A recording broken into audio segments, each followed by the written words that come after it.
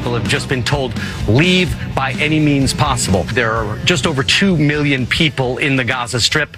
It is broken up into roughly two heavily populated areas, the north with Gaza City and then in the south. And what Israel has done, and Han Yunis in the south, and what Israel has said, everyone should leave the north, evacuate Gaza City, evacuate an entire city of 1 million people, and get in their cars, get in donkey carts, and there are still donkey carts in use in Gaza, and move south, moved below the Wadi Gaza Valley. That's the biggest news overnight. Israel saying, hey, you in the north, move south. And I assume that means the ground war is about to start.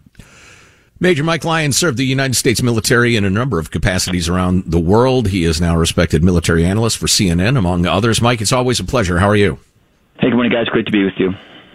So I think it goes without saying that the fighting in Gaza, when it does commence, is going to be difficult to watch and difficult to execute. What should we expect?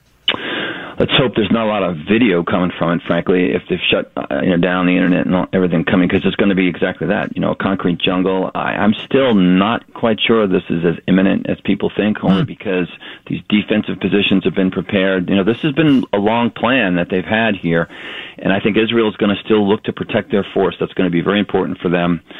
So I don't know. The thing is, you run all the traps on all the different courses of action that happen here. And is this the time that we're going to kind of change this cycle of what happens of war in the Middle East? And that is, Israel's going to win. They're going to go in there and they're going to flatten things and level things. They're going to kill thousands of civilians. And at some point, the West says enough's enough, and Israel's forced to stop, and Hamas goes back to their holes, and then in the next 3 or 4 years they regroup and they do the same thing all over and over again. So I personally think, though, Israel's had enough. And I think you heard their chief of staff say it's time for war. So I don't think they're going to stop this time. I think there's a lot more things to go, and I think we're at the beginning of the beginning, so to speak. So in other words, you think Israel, even with lots of collateral damage, you said earlier this week it's going to be the worst we've seen this century probably, with lots of collateral damage, they're just going to keep going until they've wiped out Hamas. And they're going to take over. Likely, they're going to cut the Gaza Strip in half, and they're going to occupy the northern portion of it, and they'll set up another border between the northern port of Gaza and the southern portion. And I mean, look, we're the Arab nations helping these Palestinian refugees. Where are they? Egypt has closed their border. They're pretty smart. We should be that smart, close our border, right? They're not letting these people into their country. Why? Because they know they would come in and disrupt what's going on there. No other Arab countries are taking these refugees. Israel needs an ally. They don't have anybody on the Arab side to do this. And here's the United States now, and I still look to the north. There's a Washington Post has an article that says the United States intelligence agency thinks that a war in the north is unlikely, which is code for it's likely, right? I mean, those guys have not been very good at predicting what's actually going to happen. And if you're Hezbollah, you're looking at Israel saying, you guys are overstretched right now. If you're going to commit all these forces to the south, I got to think they're not going to put 300,000 soldiers down there. That just doesn't make any sense. But now's the time Israel's vulnerable. So if it's time for war, Hezbollah could say, you know what, let's go. Here we go. So they're marched to Tel Aviv on their from the north, and now Israel's got this two-front war. So, and then what does the U.S. do? Does the U.S. then go after? Are we in it now too? Or are we going to start attacking from the air? So there's so many tipping points still to happen here. Well, I have a quick observation, then a question on that tack. I saw compare and contrast the gates, the security apparatus of the gate out of Gaza into Egypt, contrasted with that into Israel. And the one into Egypt is much more secure and fortified. Mm-hmm. The Egyptians are serious about not letting Hamas guys into their country, no matter what it takes. So as usual, the Arab world yells and beats their chest and does nothing for the Palestinians. But I was going to observe that the Biden administration, the United States military, is moving various hardware from ships to planes much closer in the region. Is that mere gesturing, Mike, or might we use that hardware? Well, the hardware is right now is going to be air support. We won't put troops on the ground, but we've got the Navy, the carrier group that's there. There's a lot of combat power that's there.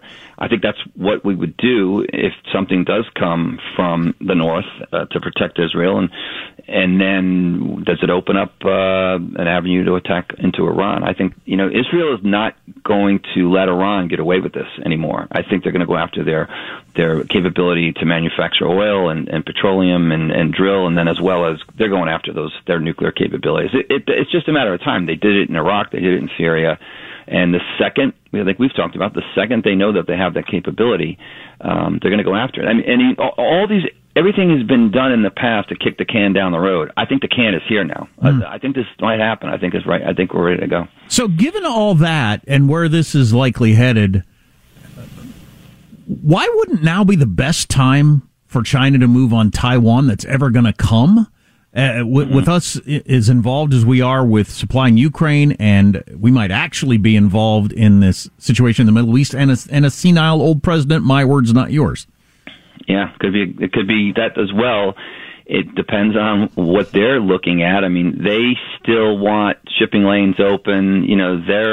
They've got their own internal problems themselves, and all these countries now that are aggressive countries are making these calculated risks as to what they should do. I mean, like I said, Lebanon, Hezbollah in the north, the Chinese into Taiwan. Russia already made their commitment last year. They thought it would be over by now. They thought they'd be, having coffee in Kyiv by now, but that just hasn't happened.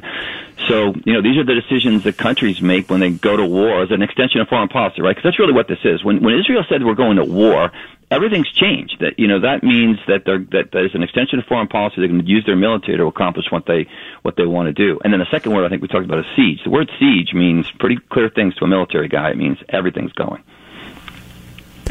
Mike Lyons, military analyst on the line. Mike, back to the Middle East. What should we know about the capability of the Hezbollah forces or Lebanon?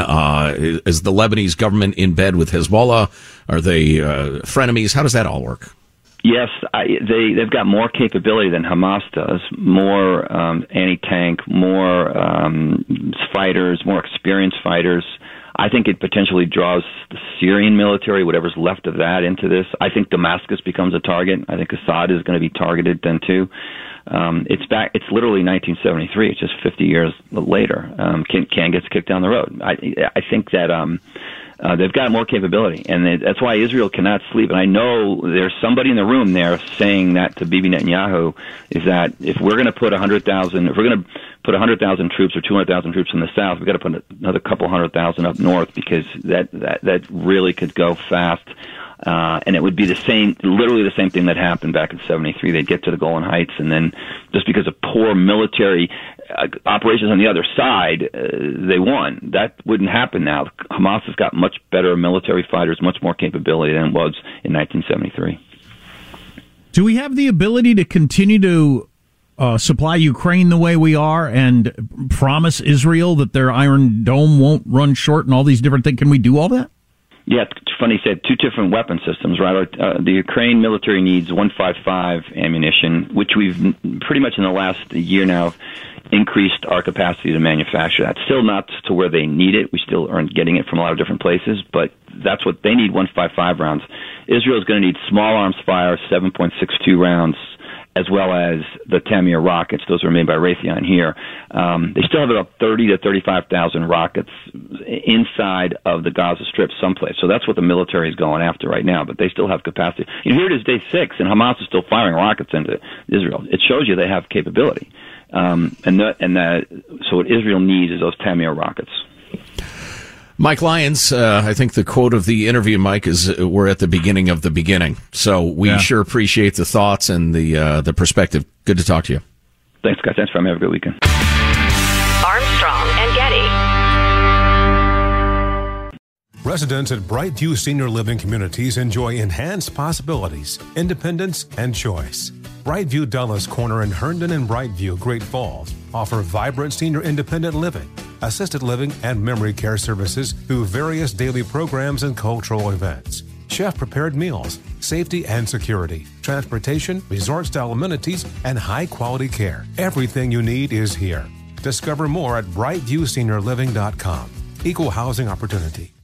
Does money stress you out? Let Facet flip your financial chaos into clarity. Finding Facet immediately put us at ease. Facet's innovative approach to financial planning ensures your money works as hard as you do, enabling members to experience the joys of having your finances in order. That makes us Facet for life now, I guess.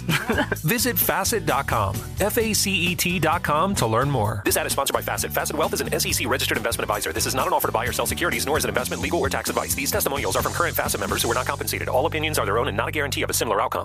Did you know that most salads travel over 2,000 miles to reach your plate? But not with 80 Acres Farms. Their crisp salad greens and herbs are food less traveled, going from farm to store in days, not weeks. They stay fresher for longer in your fridge. My salad lasts all week long, which means less food waste and easy meal planning. Oh, and did I mention there's no need to wash these greens?